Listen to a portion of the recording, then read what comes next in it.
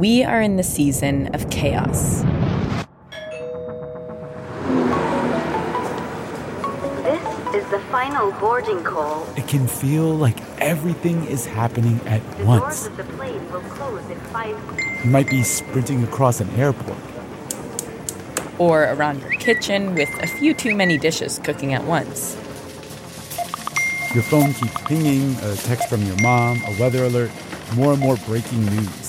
Online conspiracy. Reeling from the devastating floods. From targeting the electrical grid. You might feel trapped. Political violence. Devastating effect. A violent clash.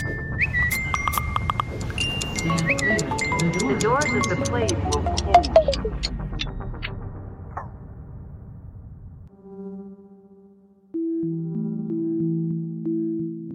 Whatever it is, we're going to take you out of it. Here at Throughline, we're always going to different places in time and space. In this episode, we've picked a few of our most popular destinations. 6 stories pulled from some of our most sound-rich episodes, from the immensity of dreams to the enormous power of a very tiny creature. So immerse yourself. Think of us as your travel guides on a sonic journey to other worlds. Today's show, dreams, creatures, and visions.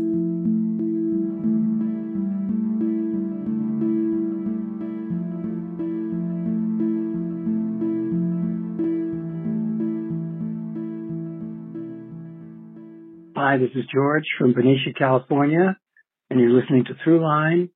Thanks for the history lessons.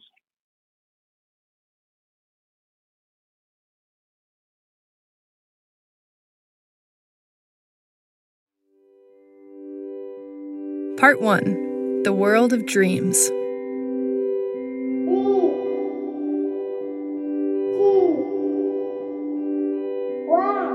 Your head hits the pillow, and the journey begins.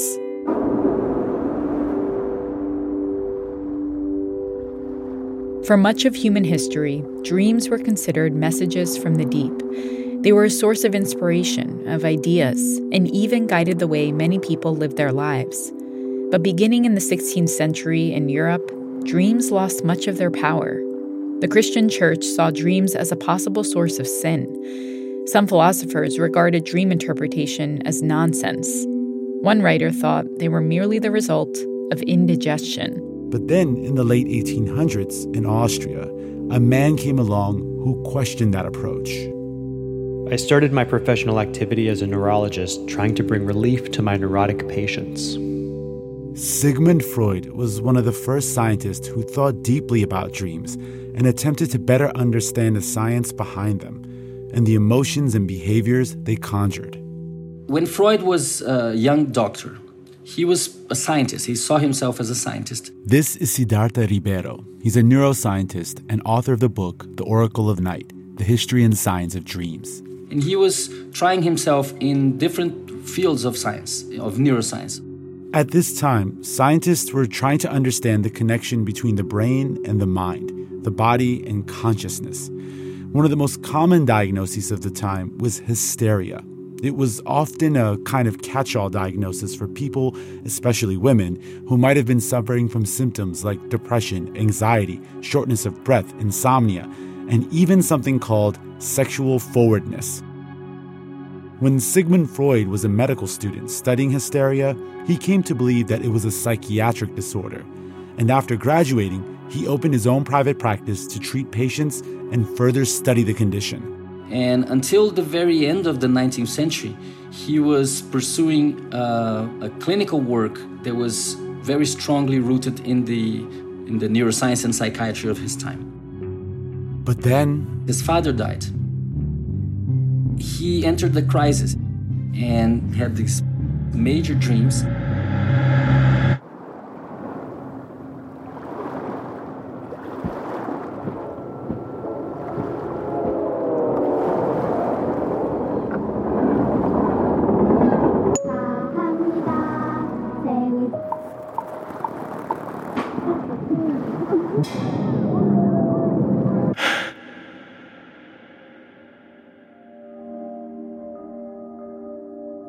And this is when he undergoes the big change. when he produces his seminal book, The Interpretation of Dreams, and creates a new field of knowledge that we call psychoanalysis. Psychoanalysis is the idea that investigating the unconscious, often through dreams, can possibly treat the psychological symptoms patients are suffering, conditions that people still experience today, like depression, anxiety, obsessive behavior, and so on. Using his own dreams and his patients as evidence, Freud put forth an idea in a book called The Interpretation of Dreams that would become his lasting legacy. What Freud did that was so important is that he reclaimed dreams as something meaningful. But even after Freud published his book, it's not like everything instantly changed. Dreams were still mostly dismissed in the scientific community. Why? Because in the 19th century, science was completely sure that dreams were nonsense, that nobody should pay attention to dreams, that they reflected, at most, bad digestion. What is common in all these dreams is obvious. They completely satisfy wishes excited during the day, which remain unrealized. They are simply and undisguisedly realizations of wishes. He would say, dreams have a meaning. They are related to people's lives. They are not something that can be dismissed, but they also cannot be predetermined. If you want to make sense of somebody's dream, you need to understand that person. You need to listen to that person. You need to share the context of that person. And this is what is done in psychoanalysis and in psychotherapy in general. So Freud was able to say, yes, dreams have a meaning, but this meaning is centered in the dreamer. This idea that people dream for a reason, that it's a way to cope with problems the conscious mind can't do while it's awake, was radical. That by reflecting on your dreams, you were confronting something deep inside of you that followed like a shadow you didn't know was there. Dreams are meaningful if we pay attention to them. So it's a relationship that we build, not just with ourselves, but with those mental creatures that inhabit ourselves. That was Siddhartha Ribeiro, neuroscientist and author of the book, The Oracle of Night. And in the years since Freud published The Interpretation of Dreams, there's been research suggesting that what we dream about actually does impact our waking life. Dreams are like that stale taste of sleep in your mouth. When you wake up in the morning, they linger with you, replaying in your head long after you've gotten out of bed. Sometimes you're returning to a remnant of the past. Sometimes they're a glimpse of the future you wished you lived in. One you might fight to make real. So let's greet our next dreamer. Marcus Garvey, the radical visionary, orator, and champion of Black empowerment and Pan-Africanism.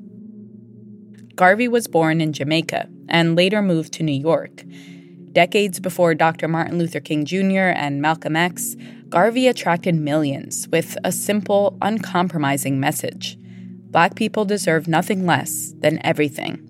And if that couldn't happen in the United States, they should return to Africa. He came to Harlem in 1916, and it was rather fortuitous that he came at a time when there was this burgeoning of the street orators, the ebony sages, as they called them. This is Colin Grant. I'm the author of Negro with a Hat, The Rise and Fall of Marcus Garvey. Colin is also the son of Jamaican immigrants to the UK, and he's our next guide. And it has been said that of the population of Harlem, round about that time, 1916, 1/5 of the people in Harlem were from the Caribbean. And so, in a way, Garvey had a ready-made audience.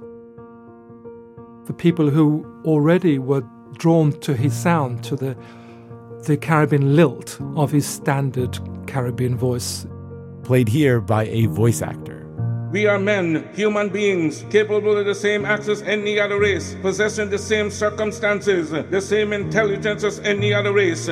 People were just amazed by the great silver-tongued orator in their midst. I mean, Garvey had a voice like thunder. Now Africa's been sleeping, not dead, only sleeping. Today Africa's walking about not only on our feet, but on our brains. Without amplification, Garvey could be heard 10 blocks away from 135th Street to 125th Street. You can enslave for 300 years the bodies of men. You can shackle the hands of men. You can shackle the feet of men. You can imprison the bodies of men. But you cannot shackle or imprison the minds of men. But it wasn't just the power of his voice, it was what he was saying that really drew people in, because he was speaking their thoughts. He was a great romancer and dreamer, and he articulated in a way that people thought they were hearing themselves. Within a few months, he became the person that anybody with any kind of feeling about wanting to tap into the zeitgeist, that person had to hear Marcus Garvey. He was proud and full of bravado, and his message was equally fierce. Black people should be brash about their pride for their culture, their skin color, their history, and that the only path to liberation was for all African people of the world to unite. The idea was bold and seductive, and he came up with another idea that would embody the entire movement: a shipping company that would allow anyone to invest in Black empowerment. He called it the Black Star Line. And that idea really caught on. It was an idea that excited, enthralled Black people, no matter their station, from the poorest to the wealthiest, actually. And the Black Star Line was going to be a shipping line that would trade between America, Europe, and Africa, but it also would be the shipping line that would lead to the repatriation of African Americans to Africa.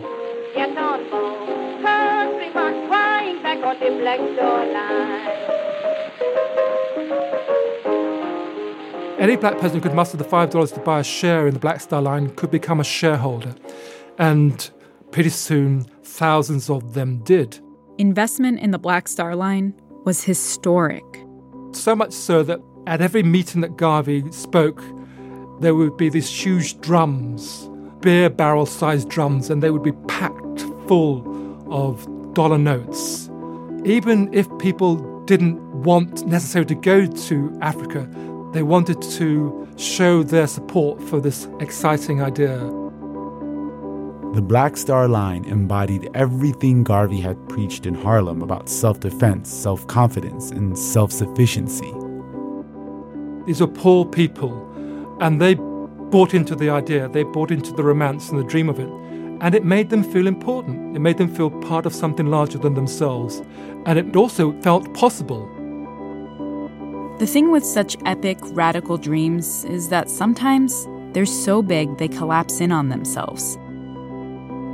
By the 1920s, the authorities, including a young Justice Department staffer named J. Edgar Hoover, were investigating Garvey. The ships he'd purchased were in disrepair, and his allies began turning against him. Eventually, he was convicted for mail fraud, jailed, and then deported back to Jamaica. With the Black Star Line bankrupted, Marcus Garvey's career was more or less over. What he left behind was a promise, one of the most ambitious visions of emancipation, self-worth, and self-determination that Black Americans had ever seen. This is the great conundrum of Marcus Garvey. He was a great promoter.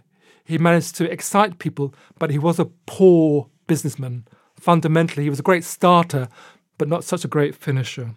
He was a dreamer and a romancer, and the great thing about Marcus Garvey is that he encouraged people to believe in themselves. I mean, it sounds quite small, but it's a quite big thing. When you're at the footstool of society, you are despised, you are the wretched of the earth. Garvey was saying, fundamentally, you are worthy. His greatest sale was to sell the black person to themselves. No matter how you choose to look at his legacy, Marcus Garvey's impact on future generations is undeniable. His ideas have remained a powerful part of our culture. Black empowerment and Pan-Africanism were a part of his vision for the future. And Colin Grant says that Garvey remains alive because his ideas live on through the people who still aspire to live the future he dreamed.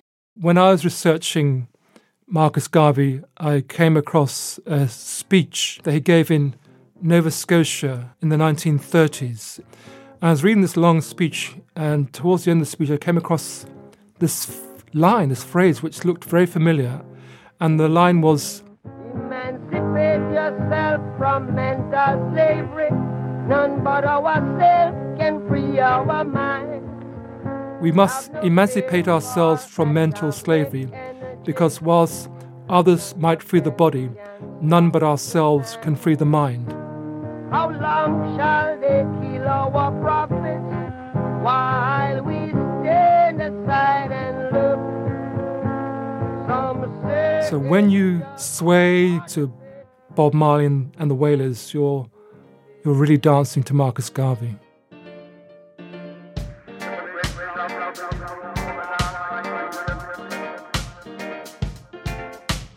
That was historian Colin Grant talking to us about the life and mind of Marcus Garvey. Coming up, we leave the world of dreams for a world hidden right in front of us.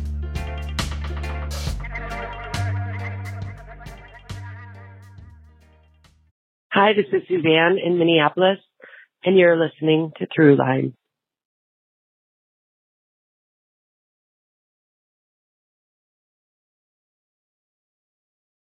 We wanted to take a moment to talk about Throughline Plus. Subscribers to Throughline Plus help make shows like this one possible, and they get to listen to all of our episodes sponsor-free.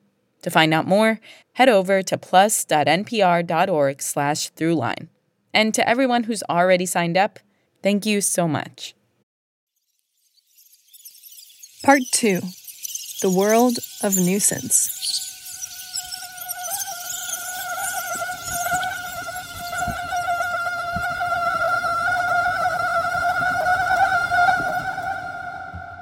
Pests. They're the little things that plague us. They burrow into the hidey holes, nooks, and crannies of our world and make themselves at home. It's easy to write them off as the vermin we live with, an inconsequential or tiny annoyance at most.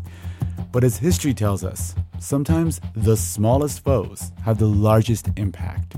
For example, we all think we know the story of the American Revolution.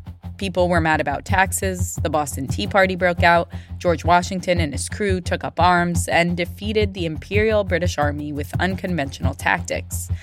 And while some of that is sort of true, there's a big, or should we say small, part of this story that's rarely mentioned. Mosquitoes.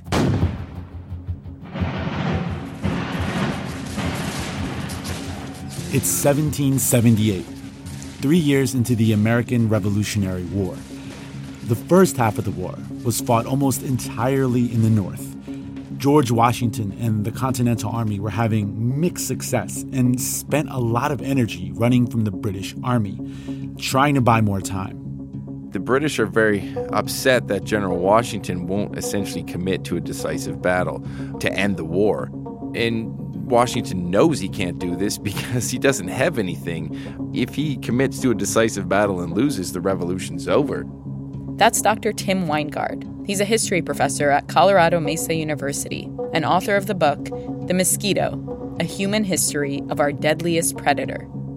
But as long as he can keep an army, however ill-supplied and under-equipped in the field, the British have to defeat and chase this army. All the while, he's desperately waiting for help to come. He waits for his political lords, essentially, in the Continental Congress to get some supplies, get some allies, get some weapons, and hopefully get France on board.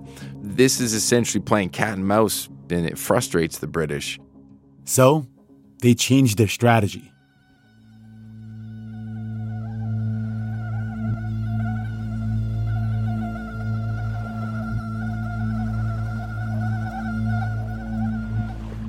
The British concentrated their forces in the southern colonies of Georgia, South Carolina, North Carolina, and Virginia.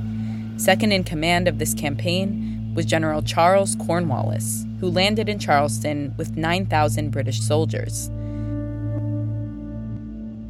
And these soldiers come primarily from northern England and Scotland, these British soldiers. So the American soldiers have been seasoned to their colonial malaria. They've had malaria, they've been seasoned to it. Where these British soldiers come over, they haven't been seasoned to their own English malaria, let alone colonial stew of malaria. And this new set of circumstances in the South forced Cornwallis to adopt some unusual tactics. If you look at his campaign in the South in 1780, 1781, he is zigzagging all over the place. It is one of the strangest marches you've ever seen on a map.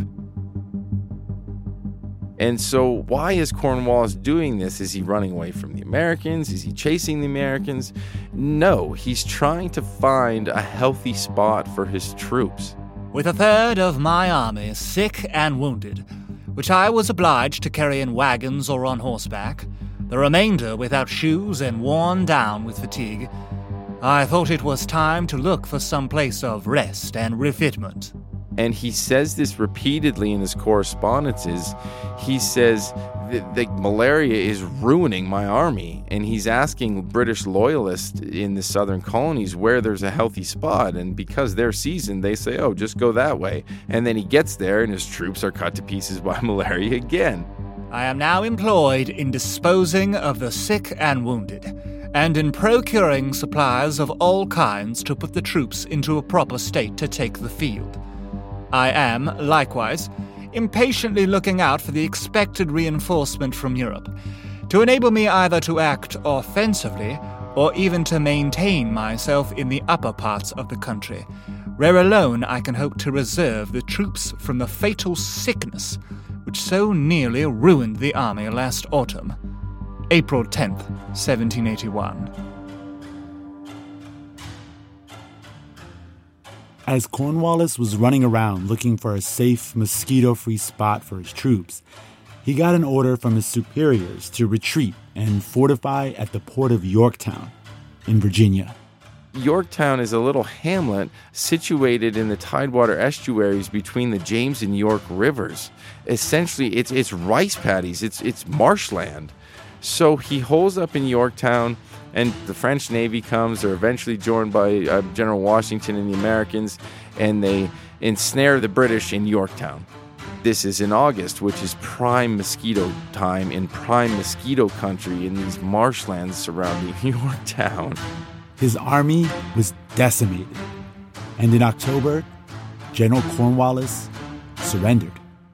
I have the mortification to inform Your Excellency that I have been forced to give up the post and to surrender the troops under my command.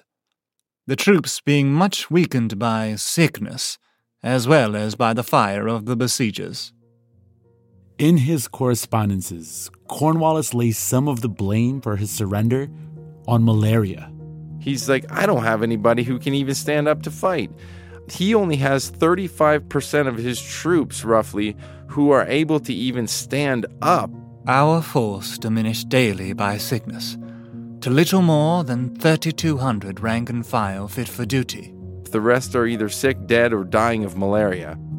The Siege of Yorktown was the final battle in the war between the colonies and Great Britain, opening the path for the formation of the United States.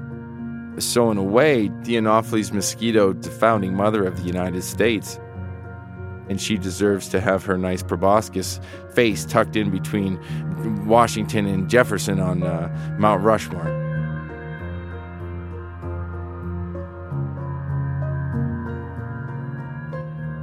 That was Dr. Tim Weingard, a professor of history at Colorado Mesa University.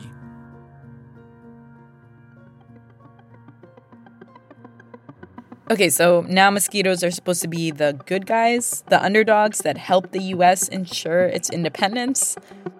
Yeah, like, what's next? Rats are supposed to be our friends? They're very intelligent, they're very adaptable, just like humans. You know, they moved around with us because they can live in lots of different places and figure out how to survive. Yup, we're taking a closer look at rats. During the pandemic, rats reminded us that in the large scheme of things, we're just one more animal in the city. One of our producers, Lawrence Wu, watched it happen in New York City, where he and I live. I mean, what's New York City without rats? He picks up the story.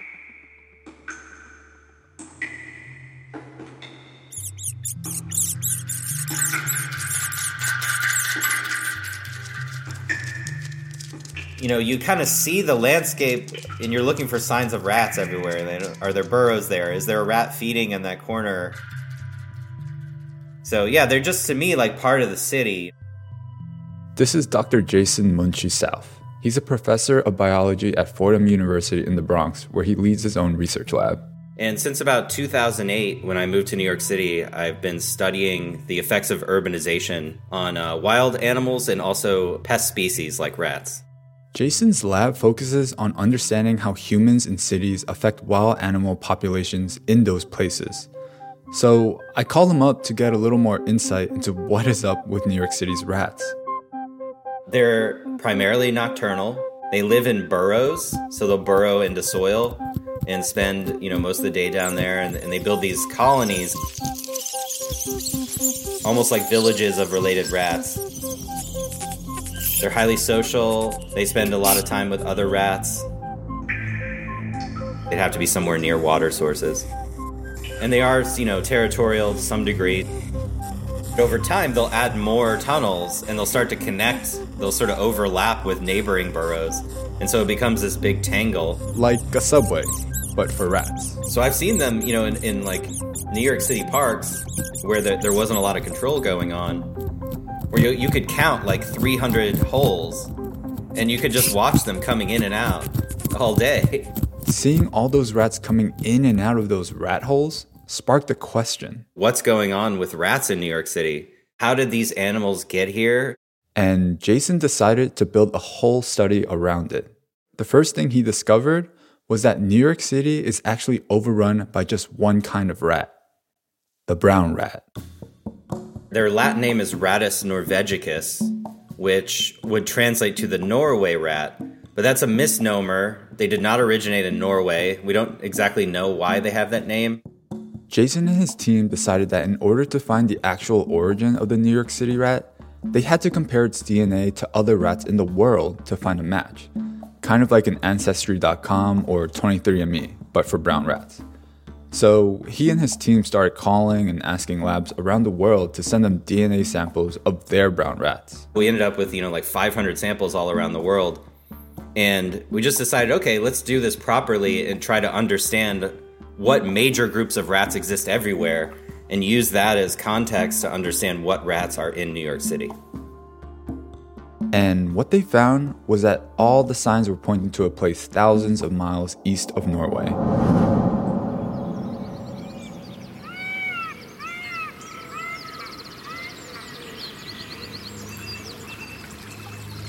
As far as we know, they originated in East Asia.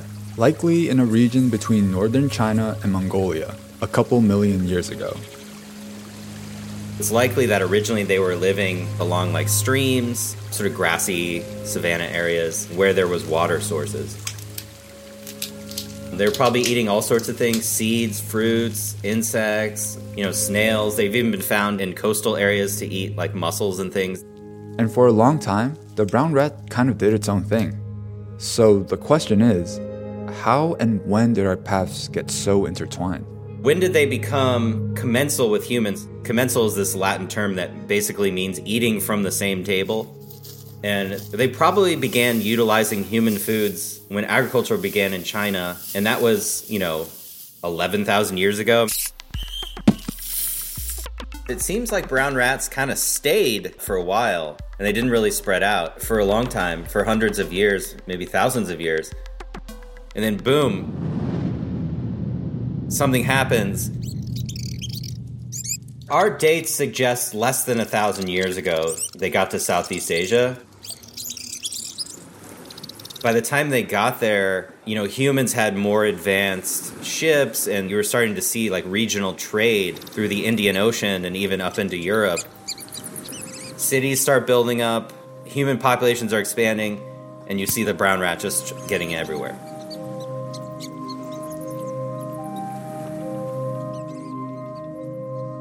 But the great brown rat migration didn't end there.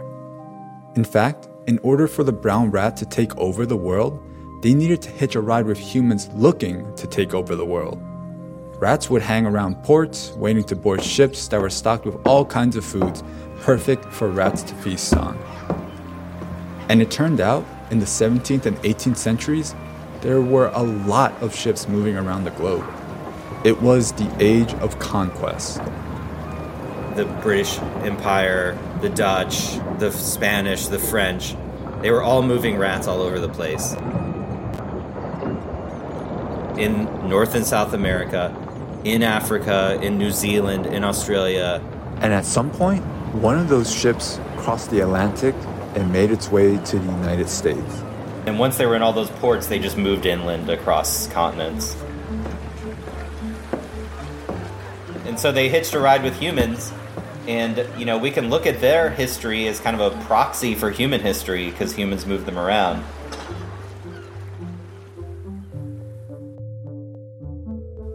That was Jason Munshee South speaking with Throughline producer Lawrence Wu. Coming up, we take you on the last leg of our journey into a world where dreams and nightmares meet. The world we live in. And we'll try and look beyond it.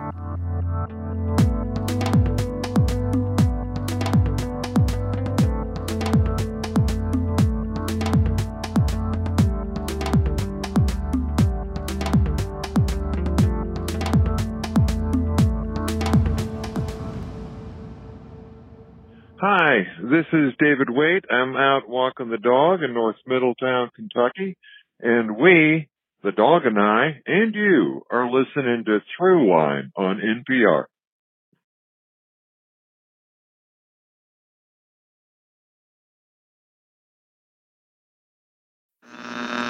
Part 3. The World of Possibilities. Monster monsoon. Truckers and other protesters hit the streets. No heat, no water. Right now, the world often feels out of control.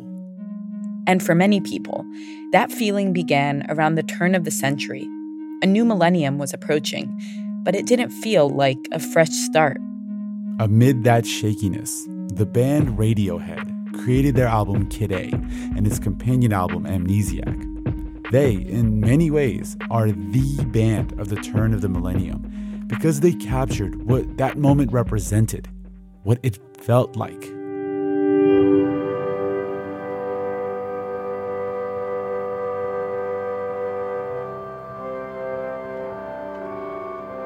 It's a little bit like looking through an old photograph album that you'd forgotten you had. This is Stanley Donwood, who created all the artwork for the band since 1994, including the album art for Kid A. But as soon as you look at it, it becomes incredibly familiar, and you can remember all of the surrounding around that album. Repeating once again our top story, Soviet President Mikhail Gorbachev has been removed from power, and there are tanks now.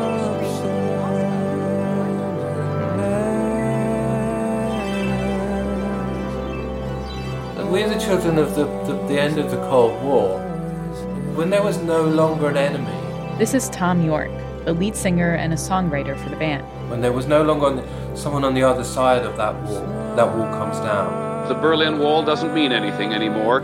The wall that the East Germans put up in 1961 to keep its people in will now be breached by anyone who wants to leave.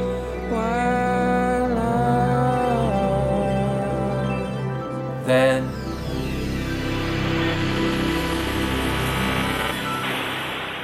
you're still left with this fear. Think about this, and what about this internet thing? Do you know anything about that? Sure. What the hell is that exactly? Well, it's become a place where people are publishing information. If you ain't on the information superhighway, baby, where is it? What is this thing? What is this thing? How does this work? This was the time of the dot-com boom, where people were optimistic and excited about this new technology that everyone would be able to use. We definitely felt as if we were living in a world that previous generations just wouldn't have got. You know, the idea that history is over and everything's going to be fine. But it wasn't. everything was fraying at the edges.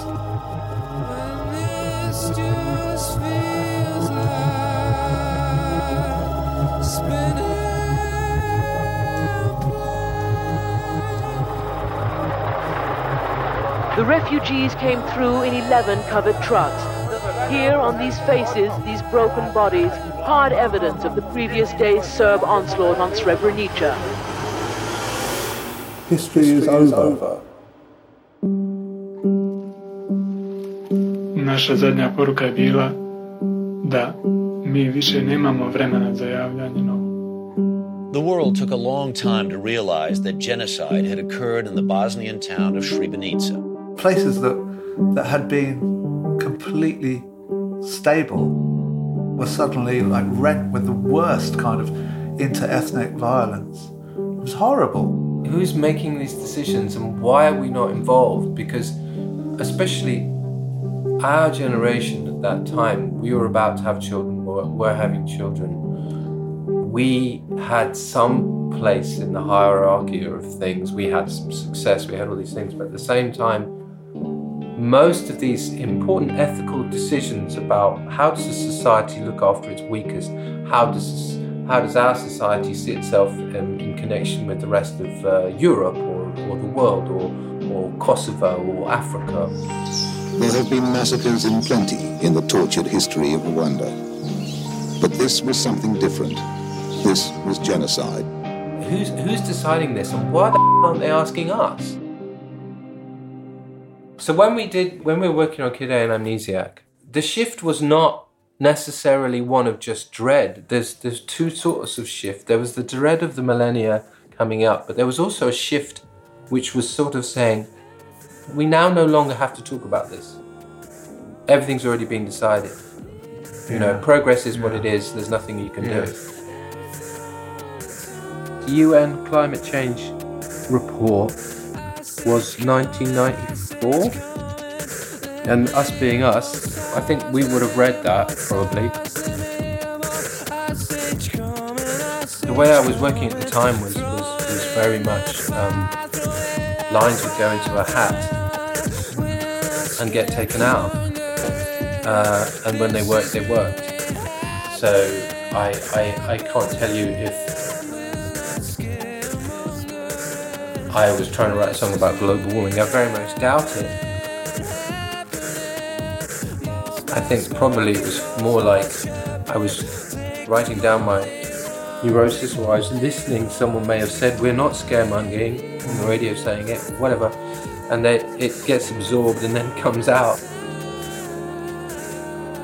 In the Kid A album, there is a constant sense of tension and questioning and examination of not just the state of the world, but the climate, the appeal of technology, and how it seemed to have already swallowed us whole. It was an album that tried to snap you out of this trance. But Thom Yorke says it wasn't just about angst and dread. It was about projecting another world. It was, and still is, about possibilities.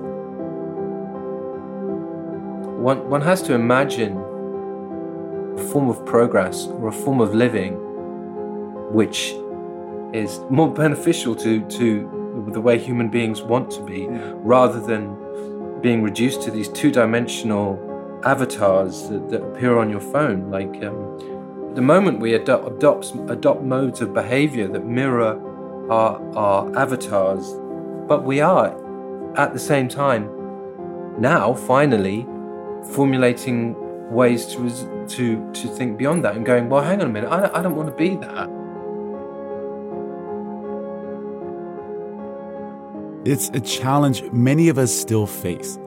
How do we find a way through the complexity of a world that feels like it's balancing on the edge of a blade, and still imagine a different world for ourselves and for those who come next? And that's where we want to end our sonic journey with you, with someone who imagined a different world for himself and for all of us. Civil rights leader and key architect of the March on Washington, Bayard Rustin.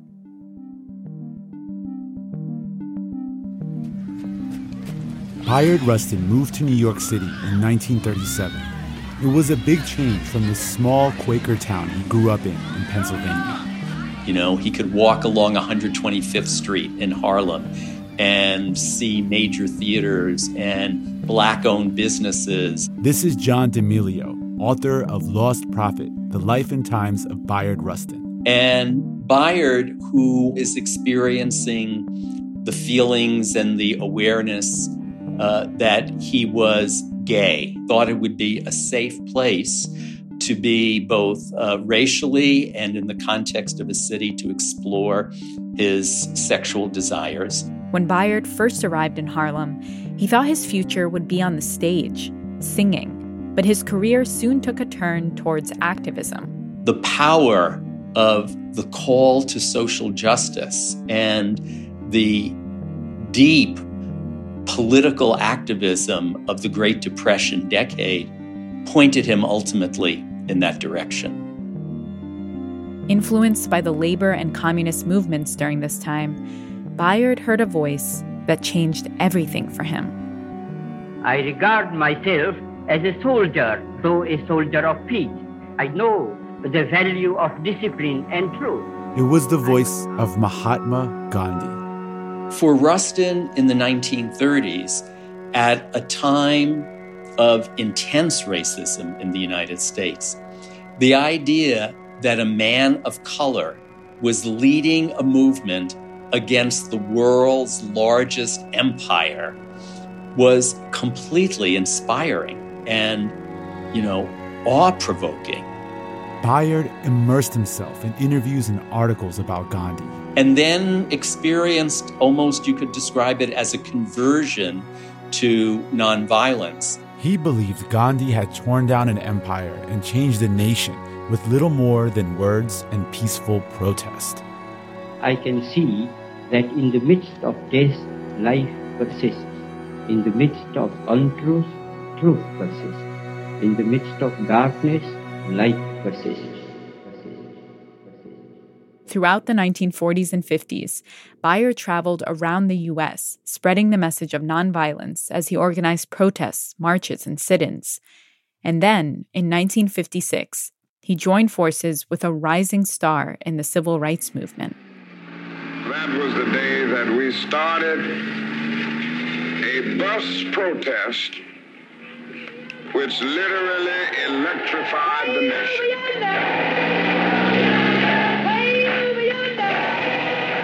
Word of the Montgomery bus boycott spread quickly across the country. With Dr. King identified as the key leader, there is obviously concern for his safety. And then Rustin arrives. They begin their discussions about strategy and tactics, and Rustin is explaining more about Gandhi and nonviolence, and he informs King that if you are going to adopt this principle of absolute nonviolence, you cannot have armed guards outside your home. It's simply inconsistent and is delivering the wrong message. Dr. King consults with the people he's working with. He consults with his wife, Coretta Scott King, and they make the decision that, in fact, Bayard Rustin is right. I think it was a very important moment in Dr. King's evolution as a leader in this movement, and it was done in a very quiet and non-assertive way by Bayard. I was an associate of Dr. Martin Luther King for a number of years. Actually, I am the person who drew up plans for his Southern Christian Leadership Conference. Bayard, who was 17 years older than Dr. King, taught him everything he knew about Gandhi's philosophy and worked to elevate King's profile to a national level. But this was the 1950s, when gay men were targeted by the police constantly, and Bayard, an openly gay black man, was seen as a threat by some within the movement. So he learned how to become the organizer who mobilized other people who then were the ones who had the most visible public presence. And in 1963, when Bayard began to organize the March on Washington, he knew that Dr. King should be the face of it. Bayard had just a few months to pull together what would become the largest march on the nation's capital. Bayard would tell us to visualize and all through it the whole day, from the time a participant woke up in the morning till they went to Washington until they left. This is Rochelle Horowitz, who was part of the organizing team for the march. Folding letters, mailing out mailings, calling people on the phone. It was like the dark ages. Rochelle was in her early 20s and thought she was maybe in over her head. But she stuck with it for one simple reason. Because Bayard told me I could do it. That's all. Disagreements came up along the way. But the thing that everyone agreed on was that the march had to be nonviolent. Bayard, I think, knew from day one that he was going to ask the New York City black policemen to volunteer as marshals. And then he proceeded every day during the march to take a group of them out in the courtyard and back of the Friendship Building and train them in nonviolent crowd control, holding hands and encircling people should there be a disturbance. And when the day finally arrived, August 28, 1963, Bayard and his team woke up at the crack of dawn and watched as 250,000 people who'd come by bus, train, car, or plane streamed into the National Mall. Bayard was a witness to a great change to come. What is more important to bring about changes in society? Changed individuals or a changed social structure? The answer to that is very simple. Because if you don't start out with individuals who are determined to change the thing, you will never get a political consensus.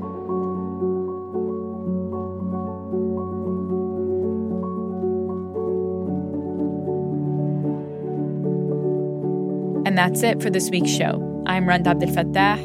I'm Ramteen Arablouei, and you've been listening to Throughline from NPR. This episode was produced by me.